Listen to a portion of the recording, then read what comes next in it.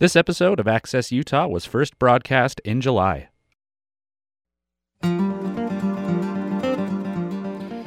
Welcome to Access Utah. I'm Tom Williams. For those who go in search of the isolation, silence, and adventure of wild places, it is, perhaps ironically, to the man-made shelters that they need to head. The outposts, bothies, bivouacs, cabins, and huts. In his new book, Outpost, A Journey to the Wild Ends of the Earth, Dan Richards says that in part of their allure is their simplicity, enough architecture to shelter them from weather, not so much as to distract from the immediate environment around.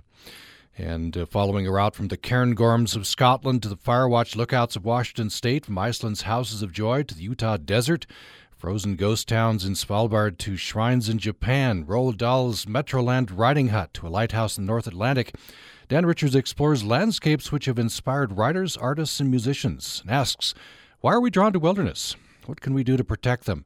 And what does the future hold for outposts on the edge? Dan Richards is co-author of Holloway and author of the Beechwood Airship Interviews and Climbing Days. He's written for The Guardian, Harper's Bazaar, Caught by the River, Quietus, Ernest Journal, and Lodestar's Anthology. He's RLF Fellow at Bristol University. You can find him on Twitter at Dan_Zepp. Dan Richards, a pleasure to welcome you to Access Utah. Thank you. Hello, Tom. Pleasure to be here. So we've reached you, I believe, in England somewhere? That's right. I'm in Bath, in the southwest. In Bath in the southwest. So, well, great. Wonderful to have you with us. We'll definitely get to Utah. I had forgotten that the Mars station was here in Utah. You definitely go out there and it's hidden away. It's near Hanksville. Understand. That's right. It was funny, when I was in Utah, people kept telling me that, they would say, oh, there's a Mars base. And I go, yes, there definitely is. And they go, right, whereabouts is that? And I go, Hanksville. And there'd be a very long pause. And then they go, yeah, I'm not sure that's really a place. I got there in the end. Well, and Hanksville isn't near very much else. No, I discovered this. Yeah. So we'll get into that. I want to start where you start here. I'll read your first sentence. I grew up fascinated, you say, by polar bear pelvis in my father's study, and you have a picture of it here. Tell me about this. Well, in the years before I was born, my father was a very keen climber, and he was an explorer, and he was a geologist. And so just before I was born, in the months before, he was away on Svalbard, and Svalbard is a Norwegian archipelago. It's the furthest land north before the North Pole, and he was up there studying geology. And during one of his surveys, he discovered this most amazing polar bear pelvis, very old, on a beach at the snout of a glacier, and he brought it home. No one's quite sure how he got it home, because even in 1982, I think people were pretty hot on suggesting at customs that maybe this polar bear pelvis shouldn't be in your bag. But I don't know how he did it. During the writing of my previous book about climbing, I discovered that if climbers wanted to bring anything home which perhaps was suspicious, they would put it in the bag that had the most smelly and odorous kit, so that the customs people would be so appalled by the smell when they opened the bag, because it just had all these unwashed clothes in, that they would quickly close the bag and say, I'm sure that's fine, because they didn't want to be damaged by the smell. This kind of Chernobyl-style cloud coming out of the bag. So maybe he did something similar with the pelvis, but I'm not sure. So you have the polar bear pelvis. Also, you said, kind of joined in mythology, your father, the pelvis, and a shed. This was Hotel California. Tell me about Hotel California. Well, Hotel California is this most amazing. It's really, I say it's amazing, but actually it's incredibly normal. It's just a garden shed. The amazing thing about it is that it was there near Ny-Ålesund at 78 degrees north, So many of your listeners will probably have a shed or a caboose or something in their garden where they keep their toolkit or something like this.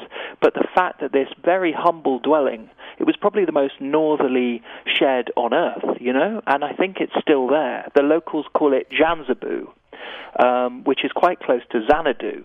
But my father's team referred to it as Hotel California. I guess they could check out any time they liked, but if there's a bear outside, perhaps they could never leave. I'm not quite sure, but it was definitely in polar bear country. Yeah. So, and you say that, of course, a wooden building up that far north would you'd be there forever. I guess with climate change, perhaps would be less permanent these days. Yes. Recently I read that Svalbard is actually one of the places that's warming fastest on Earth. The warming has increased recently by 4 times. So it's, or that might be that it's 4 times the average warming, which is quite terrifying. And one of the problems with this is that things that have been permafrosted and were assumed to carry on being incredibly permafrosted and frozen are beginning to thaw. So wood and wooden buildings in that area, it's never before been a problem that they would ever rot, because the moisture, you need some degree of warmth for rot to happen.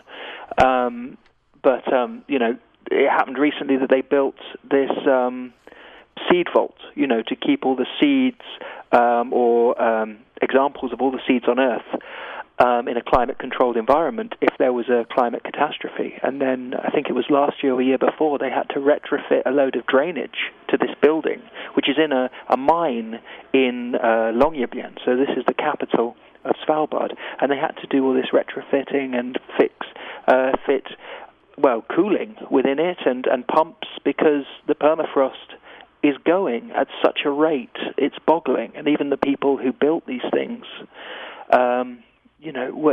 it's terrifying to them, and they're the people who know, So one of the reasons that I was so keen to try and get back and see where my father had found the pelvis, I wanted to see if this hut still existed, because, it's very much on the edge in every sense. There's some irony there, isn't it? These seeds are supposed to, preserve us, and global warming is threatening those seeds. Yeah. So you say there is, in your imagination growing up, there's an Arctic triptych that fired your imagination: your father, the pelvis, and the shed. What kinds of things went on in your imagination?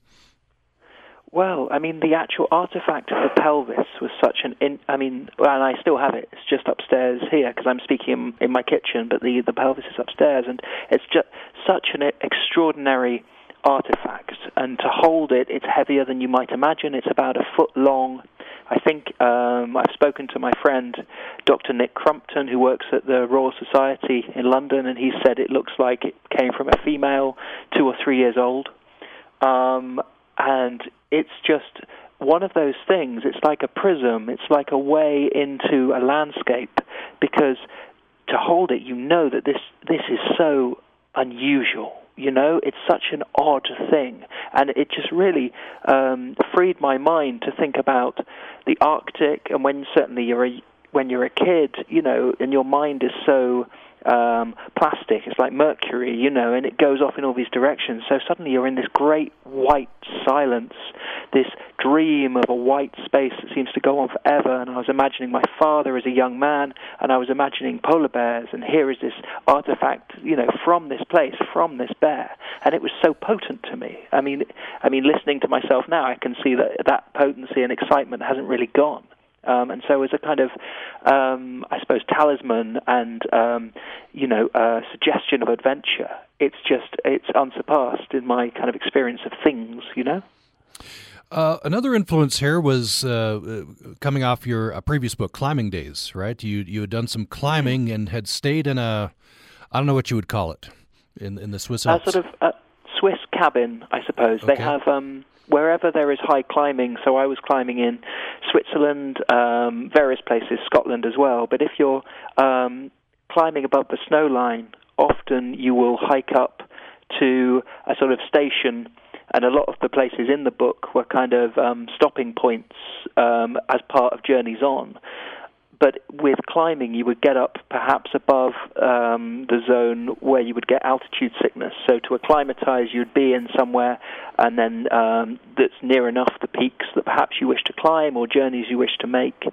And as I was climbing for that book, I began to think about this idea that there are so many of these quite specialized but very beautiful places on Earth that normal people, I suppose civilians who don't climb, or just people who go about their normal lives without pondering too much about what's going on in the wilds.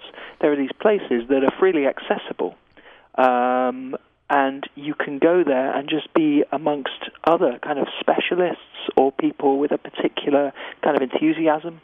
And that was something that really excited me about the climbing book. And so when it came to think about the new book, that idea of these spaces and bothies and outposts that exist on the edge, it was one of the kind of triggers for the book, I suppose. By the way, very brief side trip here. You have some famous relatives, and that you're kind of following the footsteps of your great aunt? Great, yeah. Great aunt and uncle. So my great aunt was a lady called Dorothy Pilley, and she was a formidable, wonderful lady. She set up globally the first climbing club by women for women, as opposed to a kind of slightly grudging auxiliary side of a man's climbing club, because previous to when she was born, there were only climbing clubs, and it was presumed that you would understand, of course, they were only for men. When she was growing up, being this amazing climber, and finding her access to, let's say the Alpine Club of Great Britain or the Felon Rock Club, barred by, want of her sex, and the fact that she would be wanting in the mountains and be seen as some sort of, terrible liability, despite the fact that she was, she's the first lady to climb, for example, Mount Baker in Washington State.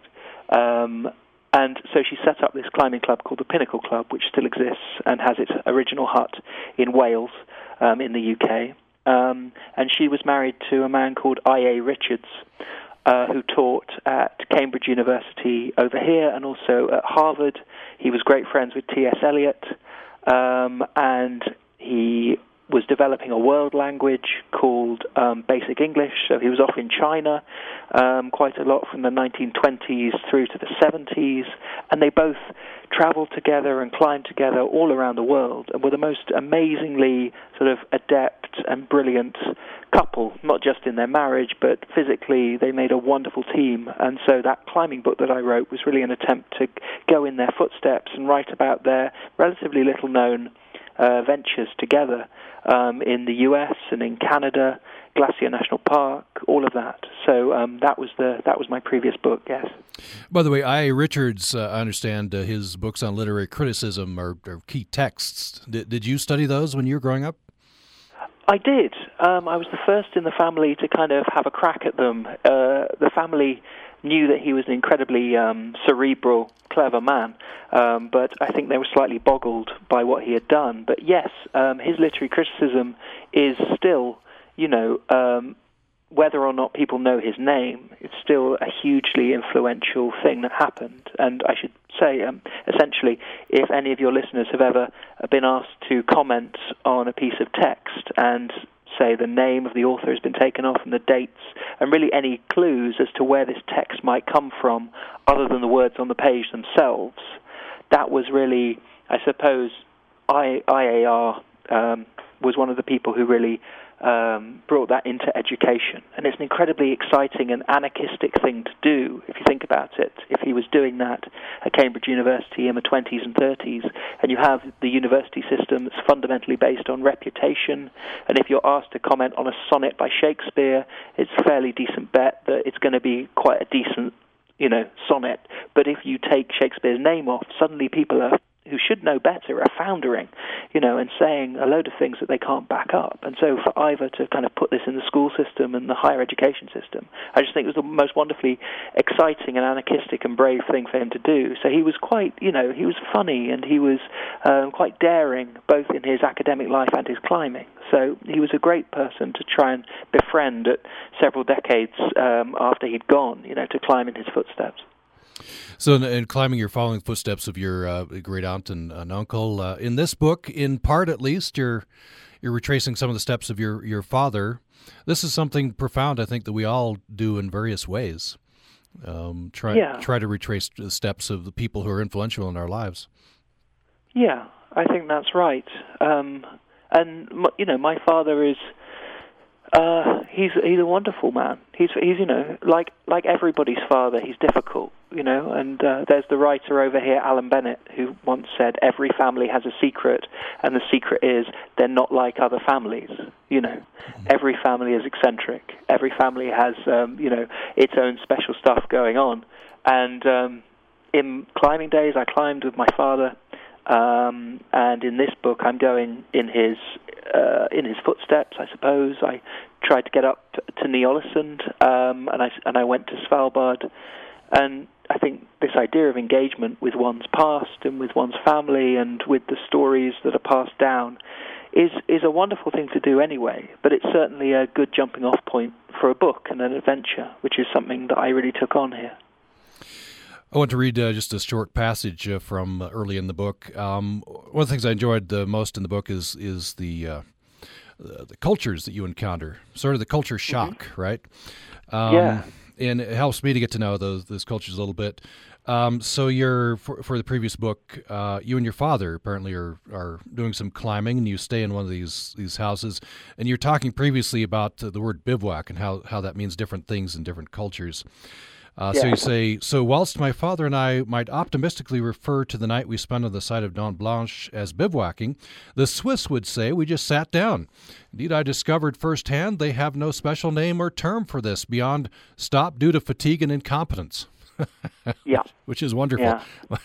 Well, I think harsh but fair, absolutely. Yeah. As part of that book, I met a man called André Georges, who's a Swiss mountain guide, and he is the great-nephew of Dorothea and Ivor's mountain guide. And he is about 8 foot tall, I would say. He has climbed every single mountain on Earth. I think there are 14 over 8,000 meters. He is the most, he's a very quiet giant of a man, and to talk to him about mountaineering, it's very much like talking to,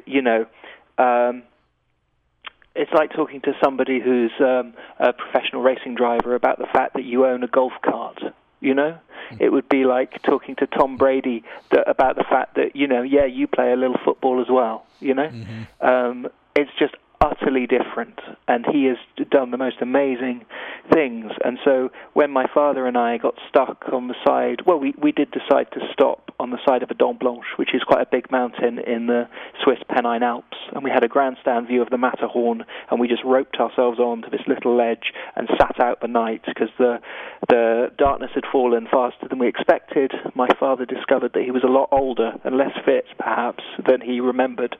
And so we just stopped, and it was an adventure, and it was really, really cold, and it was fairly horrible at the time, but it was a great adventure to have had. But then to talk to André Georges about this, he just looks at you with his big eyes, and you're feeling fundamentally, wanting and judged, and he just sort of like laughs and goes, well, you didn't know what you were doing. And then that's the end of that, and you think, well, I'll take that one on the chin. Yeah. And there's quite a lot in Outpost and in climbing days like that, where I put myself in a situation where I go into a landscape, as you say, and I have this culture shock, and often the culture shock is that I really don't know what I'm doing, and I actually don't know anything. You can do all this book learning, but then when you're actually in the midst of a landscape and a culture and weather and climate, you suddenly think, the world is a big and savage place, and I should just be quiet and listen to the experts, It does take spirit of adventure to just go, right? And you do a lot of that in this book. For example, we'll get into the chapter on Utah and the Mars base. But I was reading your plan: fly into Salt Lake, okay, logical. Take a train to Green River, and then I guess you were planning to hire a car from Green River to Hanksville. And as I was reading that, I was thinking, no, that's never going to work. It worked out in the end with some friends. We'll get into that. Let's take a break. When we come back, I want to talk about the connection between these outposts, the sheds, the bivouacs, these outposts you call them, and creativity. And many writers have discovered this, and you talk about some of these. We'll get into the Mars station in Utah and much else. Outpost: A Journey to the Wild Ends of the Earth is the book. Dan Richards has joined us from Bath in England, and we'll have more following this break.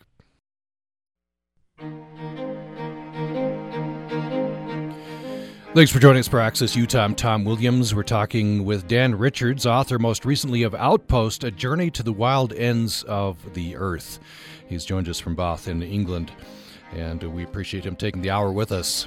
He says, for those who go in search of the isolation, silence, and adventure of wild places, it's perhaps ironically to the man-made shelters that they need to head: outposts, bothies, bivouacs, cabins, and huts. And he goes in search of many of these places in the book. By the way, we're on Twitter at UPR Access, and you can email us to upraccess@gmail.com. Dan Richards is on Twitter at Dan_Zepp. So Dan Richards, you point out several examples of creative people, writers mostly, who have found inspiration in these cabins, huts, bothies, bivouacs, sometimes not way out there, but maybe on their own property. But they want to get out, at least to that extent, into nature, and it helps them to be creative.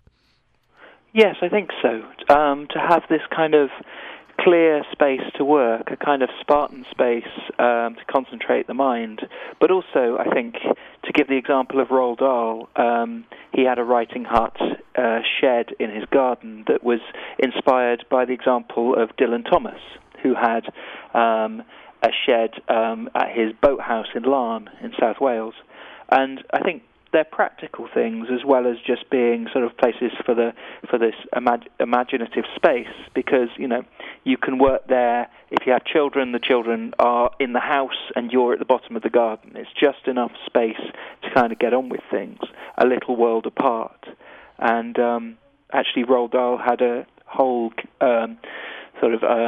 process even before he began writing, where he would, go in and spend about 20 minutes going through these rituals, which were sort of really exciting and fun to learn about, where he would, he'd go in and he'd sit in his chair and he'd put his feet in this sort of sleeping bag to keep warm, and then he'd put cardboard roll over the arms of his chair in front. And in fact, the animated film of Fantastic Mr. Fox that Wes Anderson did a few years ago had Mr. Fox sitting in a very exact replica of Roald Dahl's chair. And then Roald Dahl would put this board over his legs, and so he'd pretty much trap himself. This big BFG man would trap himself in the chair, and then he'd have this pad of very particular paper that he would always write on, which was yellow paper used by telephonists to kind of keep notes on that he discovered in the US.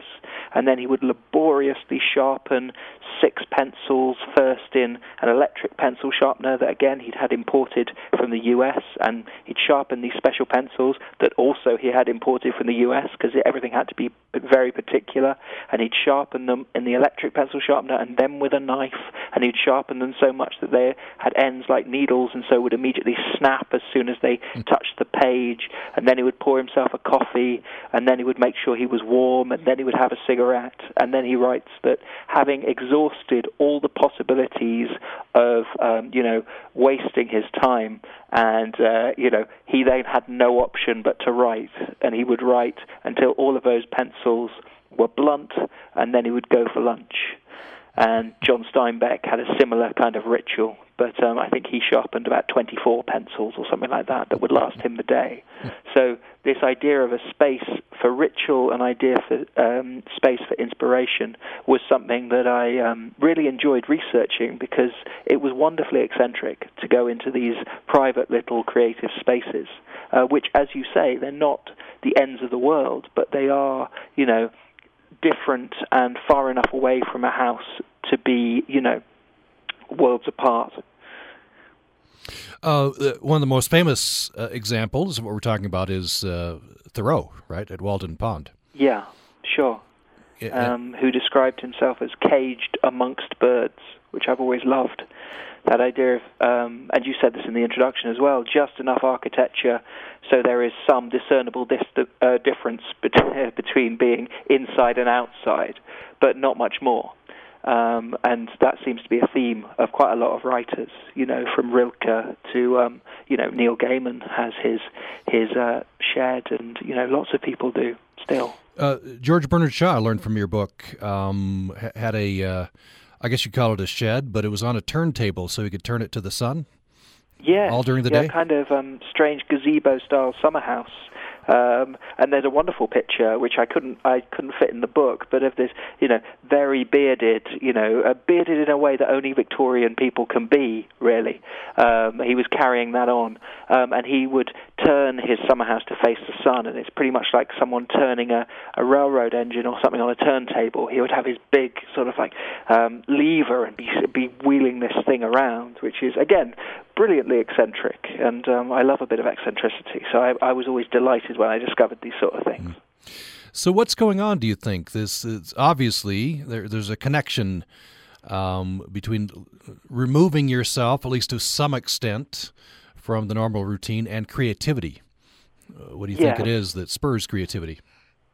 I think that it's just the fact that you go into this kind of altered state.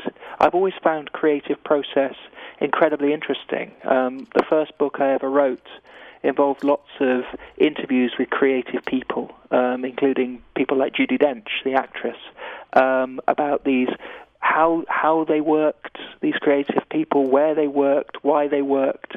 And often it's putting yourself in a situation that is slightly outside the normal everyday, and just having that difference, because creative things are so interesting. As a creative person, you take from nothing and produce something, and this idea of where do ideas come from, often I think the answer is hard work and concentration and working through a kind of silence, this idea of writer's block or something like that. I think Picasso once said, inspiration does exist, but it must find you working. So that idea. Yeah, interesting. You quote Saint-Exupéry, and you talk about the overview effect. I wonder if you could tell me about that. Sure. It's something that's been observed in, for example, the people who came back from the moon, the Apollo astronauts, having been so far away from the world. Only a handful of people have ever been to the moon, and to actually be able to stand on the surface of a different satellite and cover the whole of the Earth with your thumb, for example, it does something to your head where you begin to see things in a different way. The spectator, as it said, sees more of the game. And there are stories of people coming back and just sitting in shopping malls, eating an ice cream for hours, I assume several ice creams, for hours, just looking at human beings and, thinking, isn't this amazing? Isn't this crazy? And everything that's kind of taken for granted about being alive on Earth assumes a new kind of power because you've been away. And in the same way that, taking a holiday, a rest is as good as a change, all of these truisms in a way. And this overview effect, it means that when people come back, they're far more protective and far more, outspoken about protecting the Earth. I had a bit of this when I went to Svalbard, where you're actually watching a glacier melt. For example, you're watching sea ice melt. When I was up there, I was talking to guides and naturalists who were saying that one of the main reasons that polar bears die is that they swim out towards pack ice that's over the horizon, over the offing, where for generations, for millennia, it's hardwired into polar bears that you swim out to ice that you cannot see, where the seals will be, and then you hunt the seals and you build up your supply of blubber and energy for the year to come. And now polar bears are swimming out to sea ice that doesn't exist, and they drown. Or they keep going for miles and miles and miles. And there was a story of a mother and 2 cubs leaving the shore of Svalbard and turning up hundreds of miles away on this little island. And she turned up with 1 cub. And they've swum all that way. They've swum for weeks. And 1 cub is obviously gone. And then they get to this barren island. And you think, well, what are you going to do now?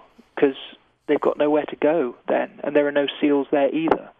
And so if you go to these places, somewhere like Svalbard, and you see firsthand how, for example, global warming, the effects of that, the Earth's warming, and the fact that there's less ice or different ice, or the climate and the weather have changed to such a degree that it's very much impacting now. It's happening now. It's not an idea that is in any way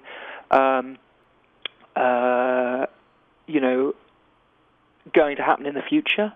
We're not talking in a way that is, up for debate that nothing is happening and it's all imagined. It's you're not talking in any symbolic way. It's happening now. And you go to these places and you see it firsthand, and it changes you. And when you go into space and you see the Earth as this orb, as this ball in space, it changes you. And you think, there really isn't a plan B, is there? This is all we have. And you come back and you wish to make a difference. And there's a lot of that in the book, because I think it's very easy to fool yourself in the fact that you live in this little bubble, your town or your state or your country, and you think, well, I'm all right. But then when you see the fact that everything is connected, these networks in nature, these networks of climate, the fact that small things that people do or countries do have this huge effect, I think it changes your thinking and hopefully changes your behavior. And that's something I talk about quite a lot in the book. You write that it might be better for the Earth if we stopped exploring, lest a human litter, which now blasts the top of Everest and the depths of the sea, spread to every part of the world. But then you go on to speak hopefully about the overview effect, this urge to explore maybe encourage that, and that might produce the overview effect in more people. Yeah, it's a strange one, in as much as I write this book could be considered a travel book in a way. I go to these places and I bring back the reader some news, and this is where I went. It's not quite this is what I did on my holidays, but it is certainly this is where I've been. And then you're in a bit of a bind as a writer, because you don't want to turn around at the end of your book and say, I don't think you should go, to your reader. You can't patronize people and say, I've done this, but you shouldn't. At the same time, I think there are ways of going, and this thing of leaving no trace, trying not to do the bad thing. If you go to somewhere like Svalbard, maybe you ski or you take a dog team rather than buzzing around on snowmobiles. And I'm not saying that Arctic warming is caused by snowmobiles alone, but they're not helping. And one of the, side effects of traveling, for example, with a dog team is that you're going at a human or animal pace. You're close to the ground because you're on a sled, and you're going along, and you can experience the quiet of travel, and you're doing it in a very old way. And all you hear is the sort of jingle of your dog team. You hear the swish of the rails underneath you, and you're traveling through. It feels quite fast because you're low to the ground, and that is so much better than going on a snowmobile, which is so loud. It's so raucous in many ways. It's like I describe it as like being on a quad bike or a motorbike with a flat tire. There's nothing beautiful about going on a snowmobile. It's a very juddisome experience, and also you're making such a lot of noise. You're making such a lot of smells on that thing that any chance of seeing wildlife is hugely diminished. When you consider that something like a polar bear, is capable of lying beside a seal hole for a week, waiting for it to pop its head up so it can punch it in the face and drag it off. And they are listening, and they can hear and they can smell a seal under so many feet of ice. They know what's going on. And if you think you're going to rock up on a snowmobile and surprise a polar bear, you're dreaming. And as a result, when you do see a polar bear, the question has to be asked, well, what's actually going on here? The polar bear has not moved, but it's heard you coming for about half an hour. So what's going on there? And the sad thing is that polar bears are so used to people pitching up on snowmobiles and the fact that they smell so strongly of petrol and aftershave and cigarettes and all of that stuff, that the polar bear is just playing this kind of like really odd sort of role of the polar bear that people see, and it feels confident enough that people aren't going to shoot it, so it just kind of like is there, but it's on high alert. So why are people going if you're just basically sort of, playing this odd game with polar bears where they know you're there, you know it's there, all of that stuff? The whole thing is so fake in a way and strange and uncanny. And that was something I was interested in as well. Are there other places that we can go? Does everybody have to see a polar bear? What about if you go and look at something else that's perhaps less popular? Do your own thing rather than being on these tourist trails, rather than going on a cruise that causes so much, you're pumping out so much noxious stuff from your cruise. Could you go closer to home? So these kind of alternatives I'm looking for. And at the end of the book, I didn't necessarily come up with a satisfying answer for myself, but I'm very honest about the fact that it's a real struggle. I think everybody needs to do their best with this, but it is a real struggle to do as little harm while we're on this planet as possible, because there's so much harm being done. I think it's up to everyone to kind of do their best to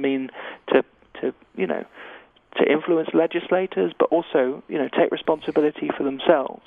You be the best person you can be. You try and do least harm, and I think it falls to all of us to, have a go at that. If you just joined us, you're listening to Access Utah. I'm Tom Williams. My guest is Dan Richards, author most recently of Outpost, A Journey to the Wild Ends of the Earth. Let's take another break. When we come back, our last segment, we'll definitely have Dan Richards take us to some places. We'll start with here in Utah, the Mars station near Hanksville, and then we'll go to as many other places as we have time for that are described in the book. More following this break.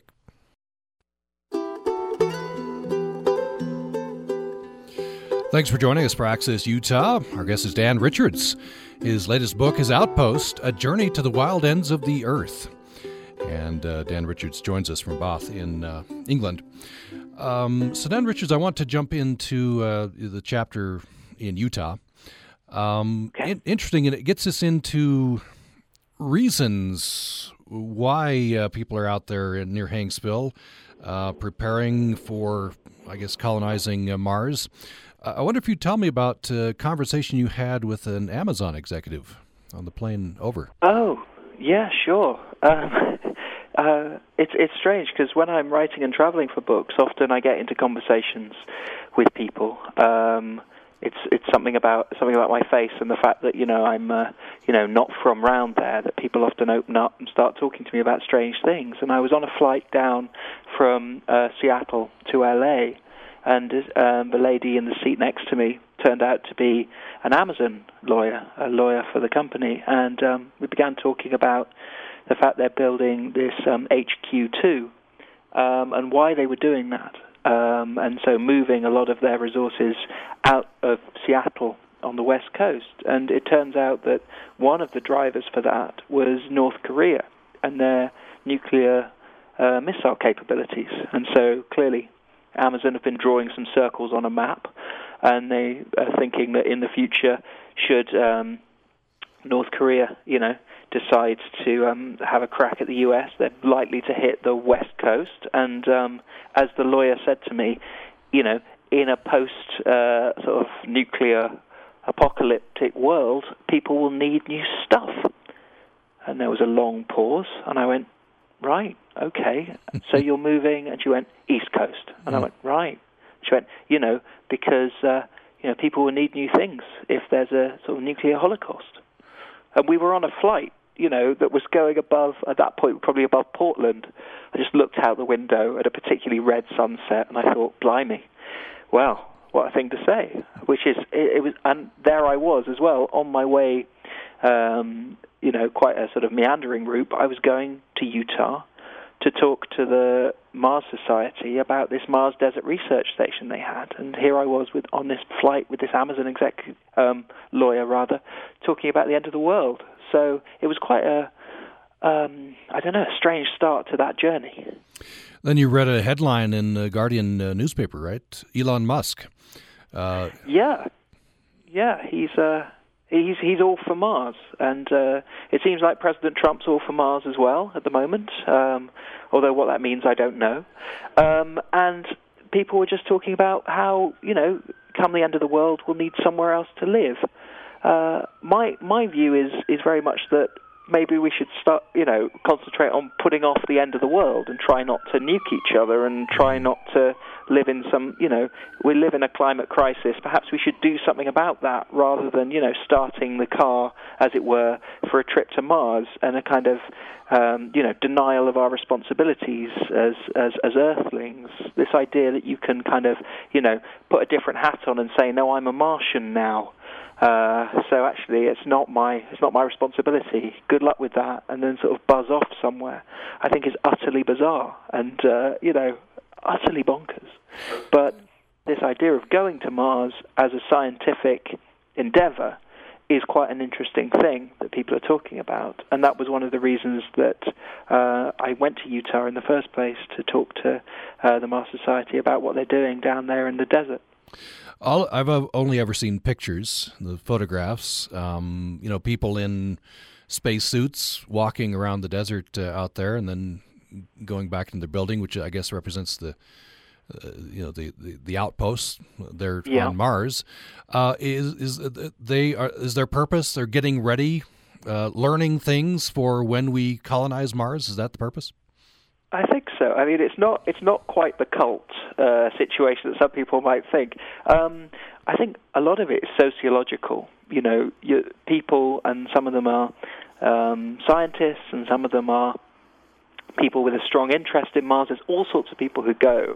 And the Mars Hab, as they call it, down there, is as close a simulation on Earth of Martian conditions as we have, and I should say desert conditions.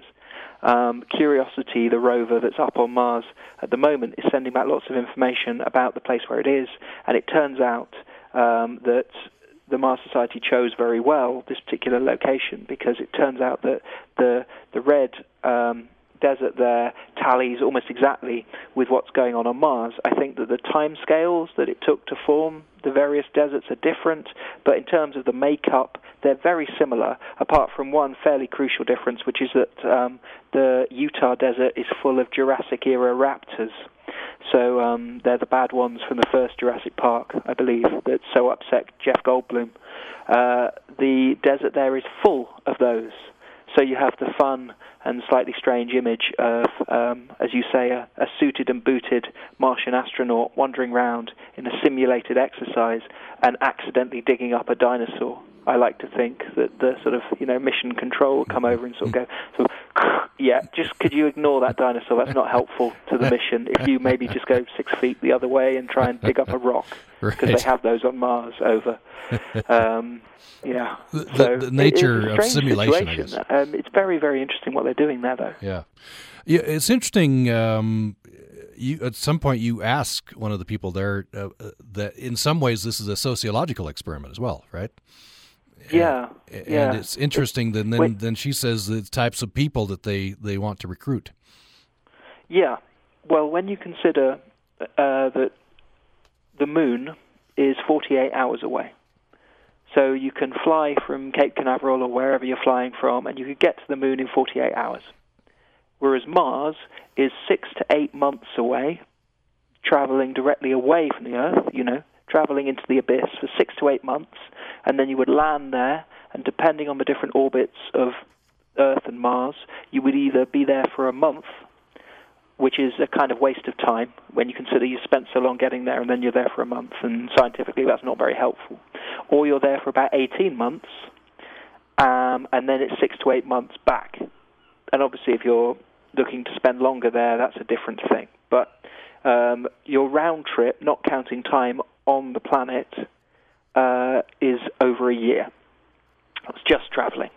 And so the people who would take part in such a trip, they're very different from the Apollo astronauts. The Apollo astronauts were ex-forces, they were problem solvers. There's the amazing footage of Neil Armstrong landing, the lunar lander with alarms going off, and he had about, 6 seconds to do things. And he was an Bell X-1 fighter pilot. His reactions were absolutely prime. He was good in a crisis, whereas actually the people that may go to Mars almost need to be the opposite. They need to be able to withstand constant low-level white noise panic. When I was writing it, I was thinking these people they need to have no imagination. If you have too much imagination and you're going to this, going through this kind of, to me, terrifying situation of traveling away from the Earth for 6 to 8 months, and that's just one way, and then you land on this terribly hostile planet without air and various things. You kind of can't have too much imagination, surely, in that situation. You just need to kind of accept moment by moment, day by day, and not freak out.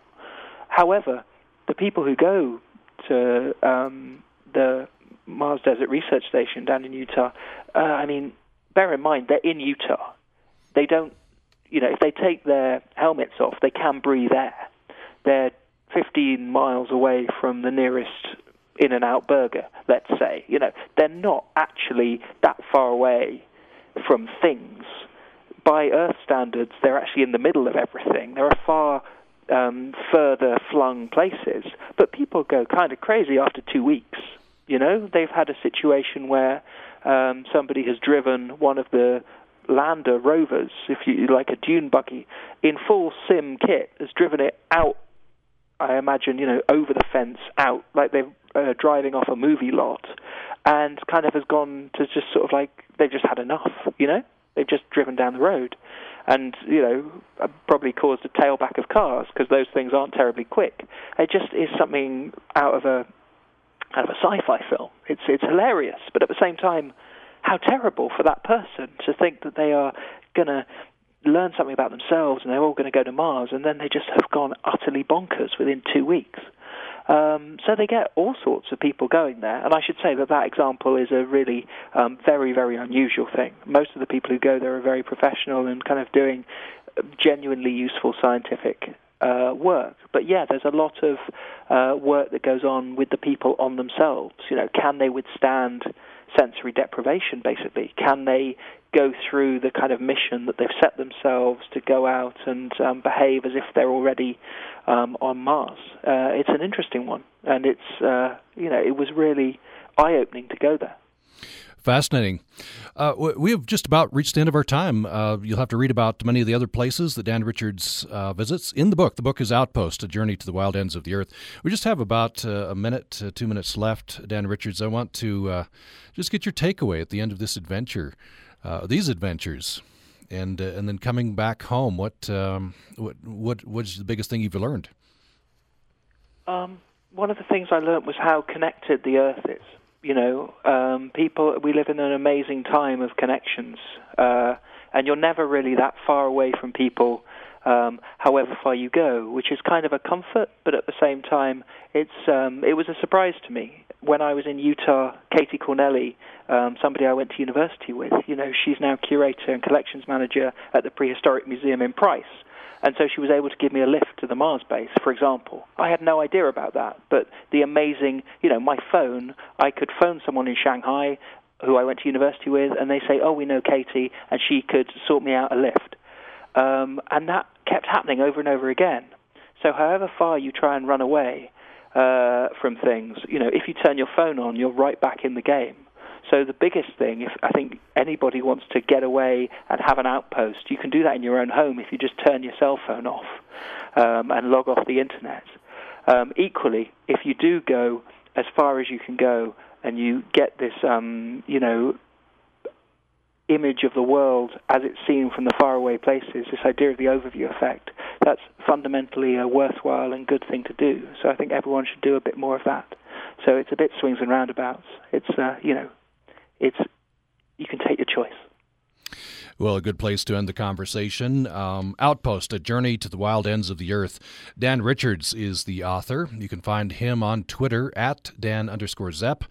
And you can find us on Twitter at UPR Access. And we have appreciated the conversation. Dan Richards, it's been such a pleasure. Thank you.